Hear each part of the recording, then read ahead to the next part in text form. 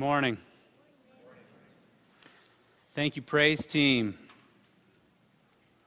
We are in the middle of a series called God's Story and God's Glory. If you don't have a study guide, there's some in the back that kind of walk through each Sunday's message. So I encourage you to grab that. And the series is basically a biblical theology approach to the Bible. And so we're striving to understand the Bible from the viewpoint of the original authors and the original audience. What's been helpful for me is when I realize we're trying to gain a understanding of the grand narrative of the Bible. And we've chosen about 8 central themes in the Bible to focus on, one each week, to kind of frame everything in between that. And so the first week was God as creator. And one of the most helpful things I thought that I appreciated that Ben shared was sometimes we get caught up in the how God created, and we start to obsess over the details as opposed to really focusing on God's heart intent of creation, the why he created, and his purpose of creating. And then Bill led us into the study of the kingdom, essentially how God is the king of a kingdom. And so a kingdom has a place and a people that he reigns over. And so I suppose the key word for me there was lordship, the sovereignty and authority of God over a group of people. And today we're going to talk about covenant and atonement. And so we're going to define covenant and define atonement the best that we can and see how this idea of covenant kind of shapes much of the relationship and much of God's interaction with people really through the history of mankind. So if you guys are up for it, would you please pray with me? Father, I pray for your protection. I pray for your wisdom to teach us. Holy Spirit, I ask that you would give us understanding. Jesus, thank you that you are alive and that we can come to your scriptures, not just as a book, not just as words, but the very breath of God, that they are applicable to our lives now. It's in Christ's name, amen. So a covenant is essentially an agreement between two parties at the base level. It's similar to a contract where two people swear oaths to abide by certain conditions, that there's typically consequences for failing those expectations and those conditions. When there's two equal parties in status, two parties, two humans that are equal, this is called a parity treaty. And when there's two unequal parties, we call this a suzerain vassal treaty. So this is most typical, especially in ancient days, when a king would enter into covenant with his people. And so the king, or the one with authority, would make promises and base and create some conditions for his people to follow. And so with God, the covenant is more in line with that. Obviously, this isn't two humans, but there is a greater and a lesser. I hope that's obvious to you. So a covenant with God, essentially, I want to kind of create some different ideas and definitions of what this might look like, because we really don't use this idea of covenant a whole lot today. So really, it's a partnership where God makes oath-bound promises, and he asks people to fulfill commitments. There's conditions and there's expectations of people, and God has bound himself to certain oaths and promises that he'll make good on. And like all covenants, there's blessings that come when we follow the conditions, and there's curses if we do not. So another way to think about this is divine promises with human conditions. I want to talk a bit about a partnership. Many of us have entered into either formal partnerships or informal partnerships. And the idea is to accomplish a common goal together. And when we're coming underneath God and his purposes and his intent, I believe that is to bring the fullness of God's goodness into the world. So when you think about God's desire to glorify himself by bringing his goodness into this space that we occupy, that is our reality, that is our truth, and the invitation for us to become a part of that is much of what it means to give ear and to draw attention and to step into the covenant relationship with God. Now, if we go all the way back to creation, we recognize that something was broken, something was fallen. So really, I think the invitation or the common goal, the common purpose is to partner with God to restore his fellowship with man and with the world. Throughout all the covenants in Scripture, there's a common theme. And many of them are directly stated after the covenants, and others are kind of spaced out in between each covenant as we look at the history of mankind. And essentially, God continues to declare that I will be your God and you will be my people. So it's an invitation into a relationship. And we know we talk a lot about God being a teacher.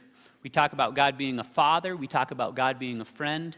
We talk about God being a lover. So there's all different kinds of relationships or words that we have that we try to capture what God is inviting us into. But I think the most common relationship as far as covenant goes that we have is marriage. And so I think about when I was first dating my wife, Sherry, and praying about, is this the woman that God wants me to pursue in marriage? Essentially, I got to the point where I felt very confident and strong and convicted that God is asking me to propose marriage to my wife. It's an invitation to enter into covenant with me. And so my declaration was, you are this important to me. I'm this serious about my love for you that I'm inviting you into a covenant. And so stop and think about God inviting us into relationship to bring him, the King of Kings and the Lord of Lords, the utmost glory. It's God looking at you and saying, you're this important to me. I'm this serious about our relationship that I want to enter into a relationship with as much depth as possible. So a covenant is an invitation into relationship. Now, the word atonement basically has some different definitions. One of the most helpful for me is essentially, it means to cover. And specifically, it's to cover over someone's debt. It's amends for an offense. Words that are closely tied to atonement are substitute, ransom, which often involves a price or a cost, purification, which most of the time has this idea of blood tied to it, the sprinkling of blood, where in Scripture, specifically in the Old Testament, blood represents life. Life is in the blood, it says. And so most of the time when we think of blood, we think of bleeding. And so you think of when you lose blood, it's life leaving you. So when you lose blood, it leads to death. And when we think through atonement, and the Bible links blood very, very closely to this word of covering, there's almost always this idea of a losing blood that leads to death to one, but life to another. And so we're going to see how in the context of covenant, in the context of inviting partnership and relationship to accomplish a goal with God, the necessity for atonement, that now, because of man's failures, those two words are chained together. So in the Old Testament, we have many different covenants that fall underneath the Old Covenant, and we're going to talk about, I think there's 5 of them that we'll discuss today, again, to kind of give us framework for, honestly, the history of man. So the first one is the covenant with Adam. Basically, God tells Adam as he creates them, Adam and Eve, he says, you're going to rule the earth. I want you to be fruitful and multiply. The divine promise, essentially, is eternal life and dominion over all things, and the world will be agreeable as man is sovereign over all creation. But the human condition is perfect obedience. The human condition is trust me and obey. I'm faithful, you be faithful. And as we know, God basically gives essentially one rule. Predominantly do whatever you want, but here's what you don't need to do. Eat from the tree of the knowledge of good and evil. And so that's the condition that, as we know, Adam and Eve failed at. And as soon as that failed, guilt and sin and brokenness and shame entered our world. And so the first covenant, man fails. And we do what men continue to do. We try to solve our own problem. We try to cover our own shame. So Adam and Eve created fig leaves and covered their shame and covered their differences and began to point the finger and blame, which is very, very similar to what we do today, right? But God continues to be faithful in spite of man's failings, and that's the common theme of the Bible, is it not? And so in the garden, as man covers himself with something that just won't cut it, something that won't take care of his shame, something that won't last, something that's extremely temporary. So God makes a sacrifice, and we can pretty much, it's not directly in the scriptures, but I'm pretty sure this is an animal sacrifice. It says he covers them with the skin of an animal. He covers them with leather. And the Bible doesn't say this, but my money would be that this is probably a lamb. So this is the first sacrifice of God that says, you can't solve your own problem. You can't deal with your own sin. And so let me make sacrifice. Let me shed blood. Let me provide atonement to cover you. Atonement, blood, death, leading to life. The next covenant we're going to talk about is with Noah. So in Genesis 8:20, in Genesis 6 and 7, God destroys the earth because he says he looks upon the earth and everything is wicked. Everyone is wicked. It is destroying each other. It is destroying his earth. It is destroying everything in creation, is the evil and wickedness in man's heart.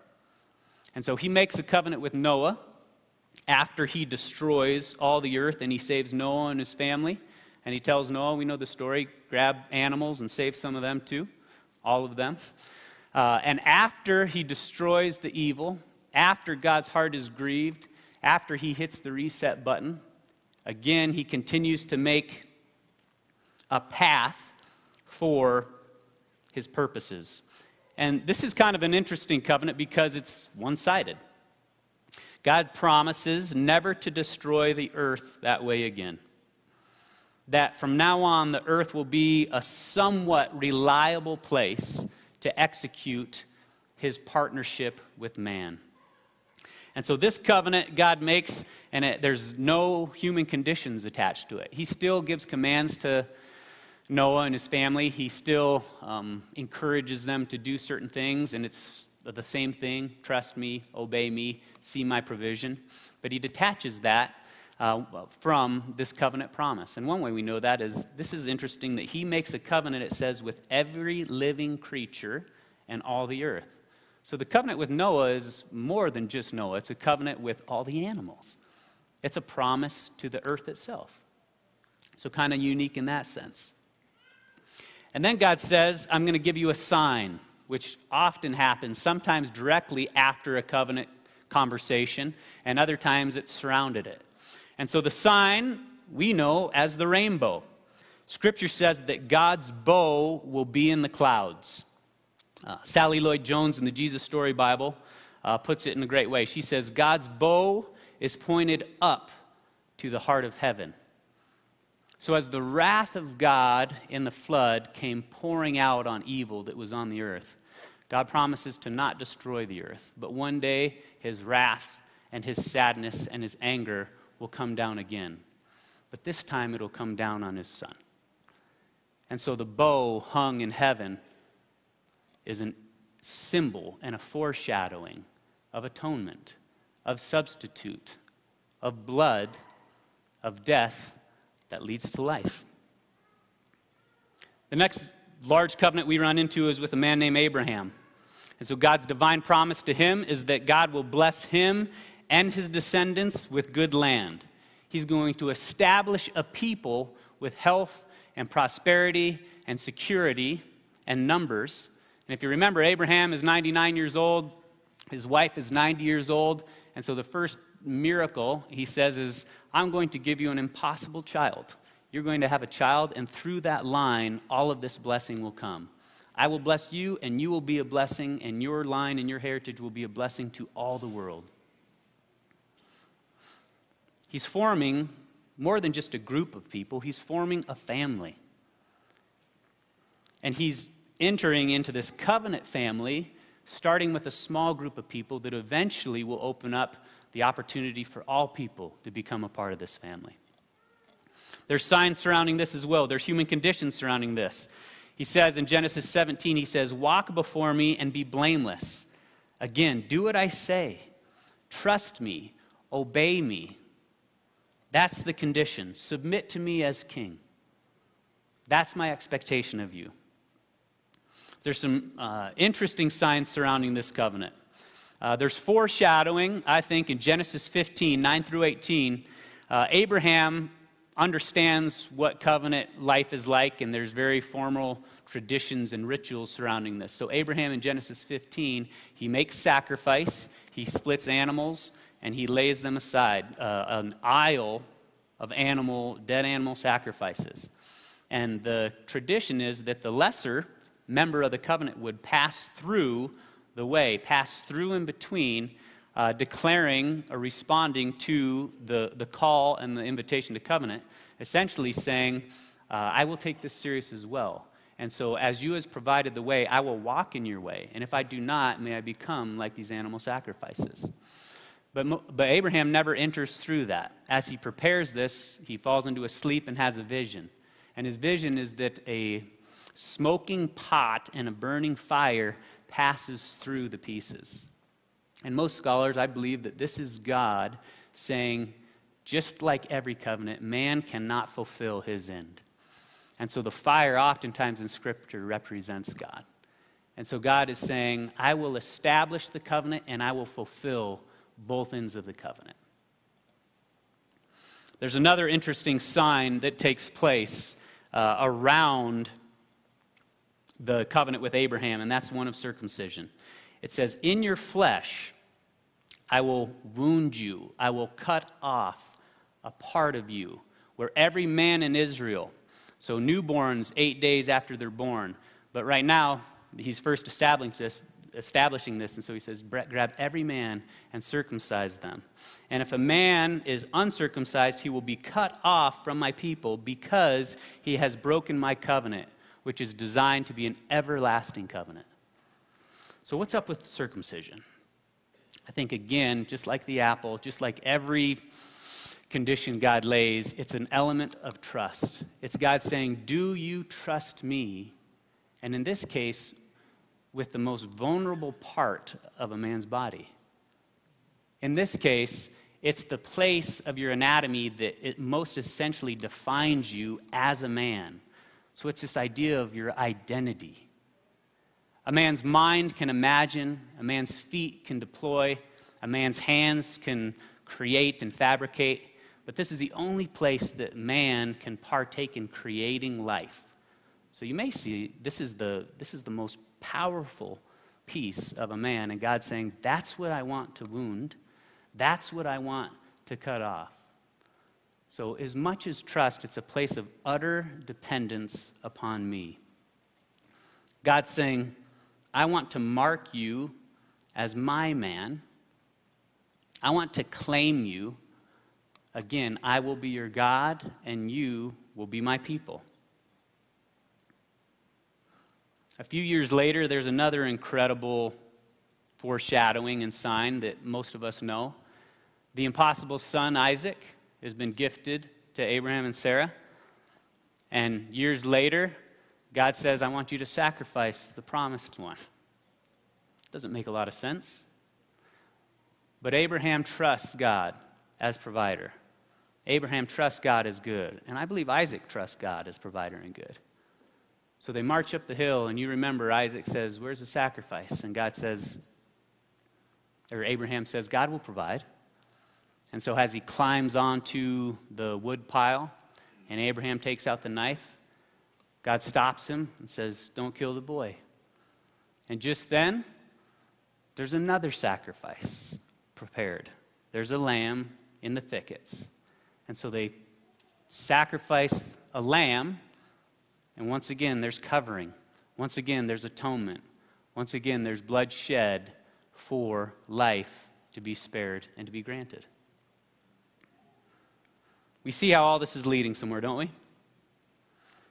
Next covenant is with the country, the nation of Israel, or specifically through Moses to the nation of Israel. It's found in Exodus 19, Leviticus 26, Deuteronomy 4 and 6. We just got done talking about the Ten Commandments and God visiting Moses on Mount Sinai. So God's divine promise is to bless them. It's once again establish them as a healthy, prosperous, and strong people. That they are to be a sign to the rest of humanity that God's ways are good, that God's ways are just, that God's ways are right. So that if these people live underneath the Ten Commandments and underneath the law given through Moses, it will be such a healthy and attractive thing that people will look and say, God is a good king, and I want to become a part of that. The human conditions is be obedient. Follow my law. Come underneath my kingship. Do what I say. We know again, man continues to fail. Signs around this covenant are a little bit less singular, attached specifically to the covenant, but you think about this, Israel just lived through all these signs, right?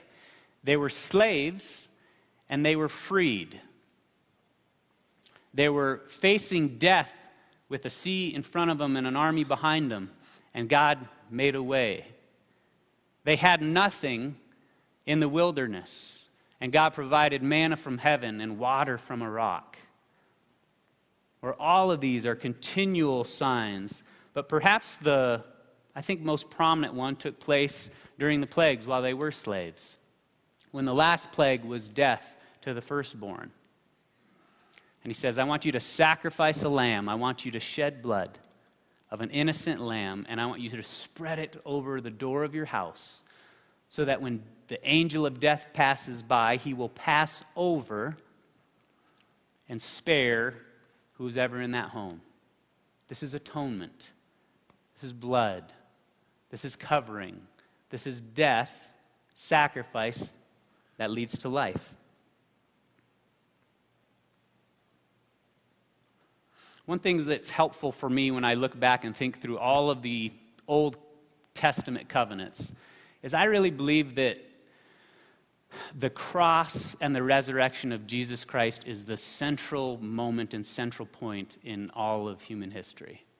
And so if that's the case, I see if the cross is here, God works from there in both directions.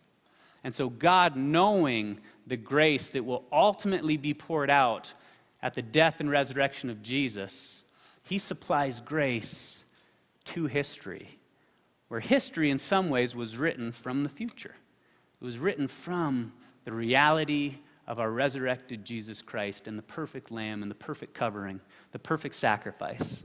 And so you see in all of these covenants, even though they were pre the life, death, and resurrection of Jesus, you see God in some ways writing that history from the point of that reality. And that's the beauty of reading, from our perspective, Old Covenant and Old Testament, being able to be witnesses of the resurrection Jesus. Next covenant in the Old Testament is with David. 2 Samuel 7, 2 Samuel 23, 1 Chronicles 17 are the narrative that we go here. And essentially, Israel is now large and prosperous and powerful. And David is king of Israel. So the divine promise to David is that one day, one of David's descendants will establish peace and blessing to all nations, that he will be the ultimate king and ruler, that he will sit on the throne forever and ever, that this is an everlasting king and being a sovereign over an everlasting kingdom. The human condition is similar to all the others. He asks them to lead his people to obey his law, to do what is right, to do what is just, to do what is loving. I think the sign surrounding this covenant came earlier as well, or the one that I want to point out today. And we'll remember the story of David and Goliath, right? Where God's people, Israel, great nation, but the Philistines have always been against them. The Philistines are a powerful, large people. And so when a giant seeks to destroy, when a giant seeks to enslave, when a giant seeks to kill, we see David as a representative of God destroying the giant and bringing deliverance and freedom from what looked like certain death. And 1,000 years later, another son of David would do battle with a greater giant, would do battle with what Revelation says is the dragon, which is Satan. And he would destroy the enemy, and he would conquer ultimate death in his resurrection. The beauty that at the resurrection, Jesus Christ killed death. That's atonement. That's sacrifice. That's blood shed that leads to life for another. In each of these covenants, humans have consistently failed to uphold their end. Time after time after time, God sets an expectation, and we continually fail to meet the expectation. And this sets the stage perfectly for us to understand and to grab hold of and to admit and to repent that we are desperate for someone else's life to count for ours. That all of this is ushering in, by the grace of God, by the gift of God, a new way, a new covenant. All of this is ushering in the person of Jesus Christ, the Son of God, the Lamb of God, who takes away the sin of the world. Because here's the problem. God is determined to eliminate evil. Have you thought about that? God is determined to eliminate evil. And he will. But the problem is the evil is me. The problem, the evil is us. The problem, the evil is his creation. What he wants as a covenant partner. So how is he going to do this? All of history and all these covenants have pointed to his solution. Jeremiah 31 gives us a sign. It says, behold, 31:31 says, behold, the days are coming, declares the Lord, I will make a new covenant. Down a little further, it says, I will put my law within them, and I will write them on their hearts, and I will be their God, and they shall be my people.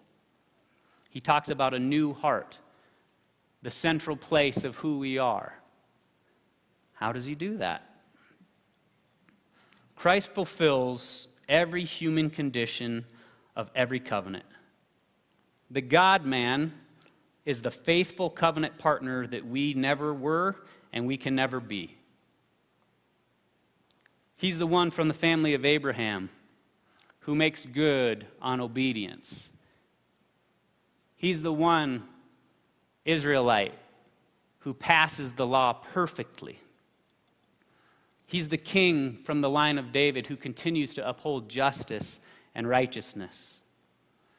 Hebrews 9:14 and 15 says this, how much more then will the blood of Christ, who through the eternal Spirit offered himself unblemished to God, cleanse our conscience from acts that lead to death, so that we may serve the living God.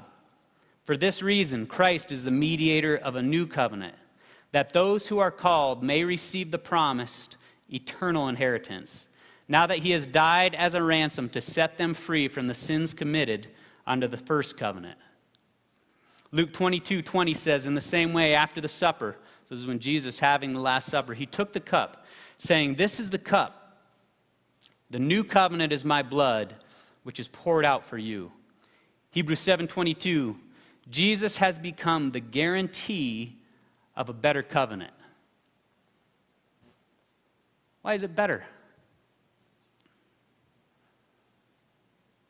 It's everlasting. Scripture says that his sacrifice as the Lamb of God, his death, his shedding of blood on my behalf is a guarantee for all time. That we no longer have to make continual sacrifices of animals that couldn't take away the ultimate sense of my sin for all time.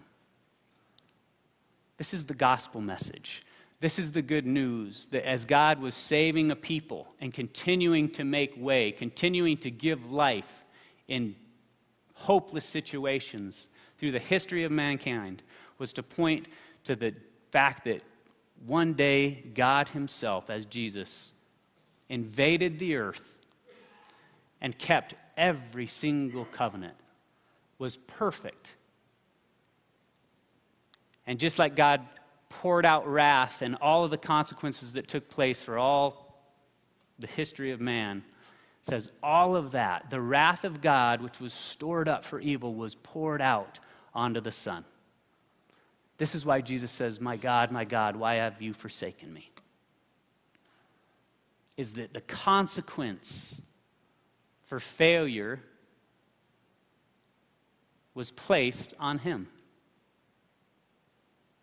But as we know, as God continued to make a way, I dare say small ways in Old Covenant, it's only small compared to the resurrection of Jesus Christ, the empty grave.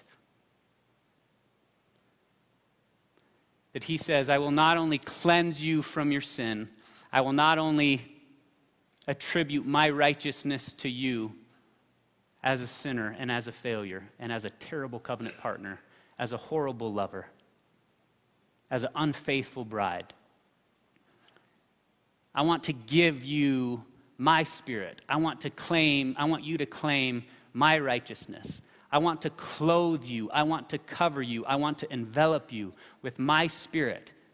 And the Holy Spirit, what's the human condition of the new covenant? The human condition is trust in the finished work of Jesus Christ.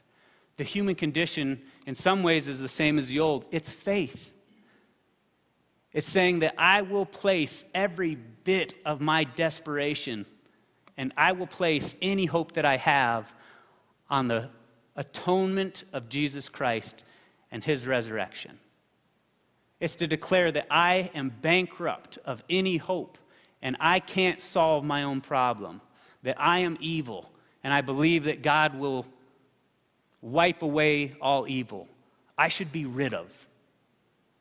So the human condition is simply to agree that God has done everything possible to rescue me, that Jesus Christ is my hero, that he is the Lamb of God who takes away your sin. And the Holy Spirit is determined to make you live out that righteousness. We call that sanctification, where he didn't just cleanse you and say, I guess you're pardoned. He cleansed you and then he places himself in you and says, now you will become and continue to be my faithful covenant partner. That he paved the way by his grace that you and I can partner with God to establish his kingdom on earth, to further glorify his name, and to invite others into that family. And that's what I want you to think about as we wrap up. If you're a Christian and you know that you have received the gift of salvation, you are a partner with God. You are a son and daughter of God. You are in his family. You are totally cleansed. He says, I make all things new. That's the new covenant. And maybe you're a churchgoer, but you're not sure that you know God on this level, that you don't know that God was so serious about a relationship with you that he invited you into this kind of love relationship. If that's the case, recognize the invitation to be a part of the grand narrative of what God is doing. And that's restoring the whole world. And it starts with an invitation to restore your evil heart with a righteous heart. Scripture says, whoever calls upon the name of the Lord Jesus will be saved. God transforms people. God changes people's lives. And then he brings a collection of people to further glorify his name until he restores everything in creation. Let's be a part of that. Let's pray.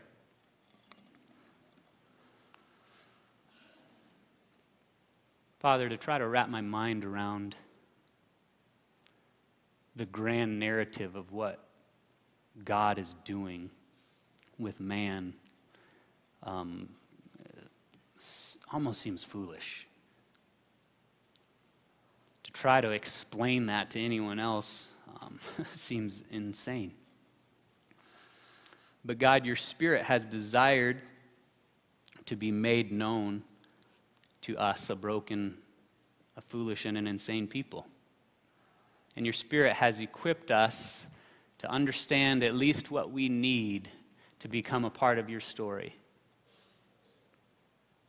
And God, I thank you for just the personal touch, the redemption, the transformation, the illumination in my life of what you've done for me. And so I pray that you would, in a very deep and personal way, wreck the sinner that hears this. And like we sang earlier, our sins are many, but your mercies are more. So let them hear the invitation of the God of the universe through the person of Jesus Christ, by grace, that they can enter in to the forgiveness and cleansing and the partnership to become, in a lot of ways, what we were all created to be. And that's united and in perfect fellowship with God through Jesus. Amen.